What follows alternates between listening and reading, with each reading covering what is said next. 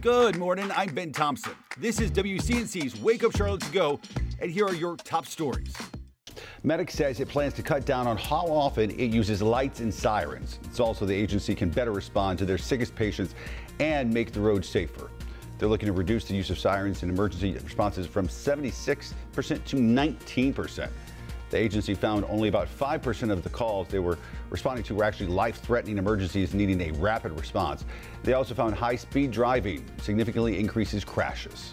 Jury deliberation continues today in the trial of CMPD officer Philip Barker. He's accused of hitting and killing a pedestrian, Michael James Short, 5 years ago while on the way to a police call.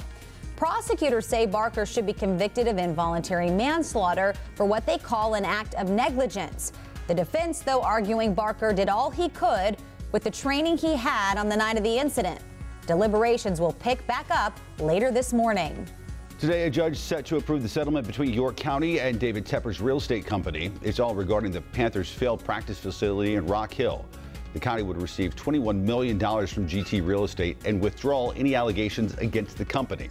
The York County Sheriff's Office is still investigating possible misuse of public funds by the real estate company.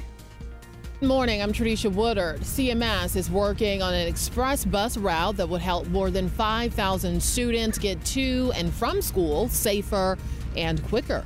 Officials say the express stops will only be offered at high school magnet programs and would drastically decrease the number of stops at no additional cost. 200 new jobs coming to Mecklenburg County. Chemical company Albemarle Corporation, which is headquartered in Charlotte, is expanding.